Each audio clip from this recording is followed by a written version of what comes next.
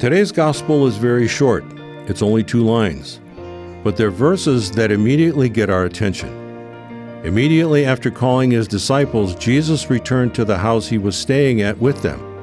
And again, a large crowd gathered around him, anxious to hear him speak. But all those people in such a small place made it impossible for Jesus and the disciples to get anything to eat. When his family heard of this, they came to take charge of Jesus, saying, "He's out of his mind." What was it that caused Jesus' relatives to come to the conclusion that he was out of his mind? Was it because they didn't understand him or what he was trying to do?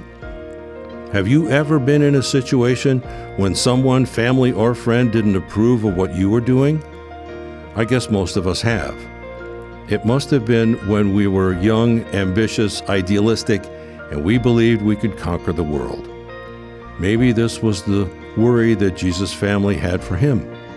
Little did they know that Jesus would change the world, not just for the people there in his house, but also for the people of all time. Jesus brought good news to the world. Today we need all the good news we can get and bring that news to the rest of our world through the work that we do and our efforts to keep a positive and loving attitude despite the bad news we hear. The good news is that Jesus loves us and is with you and me every hour of the day. Today, let's bring that news to each and every person we meet just by the way we live this life. This is Deacon Kutolowski from St. Joseph's Parish in Strongsville.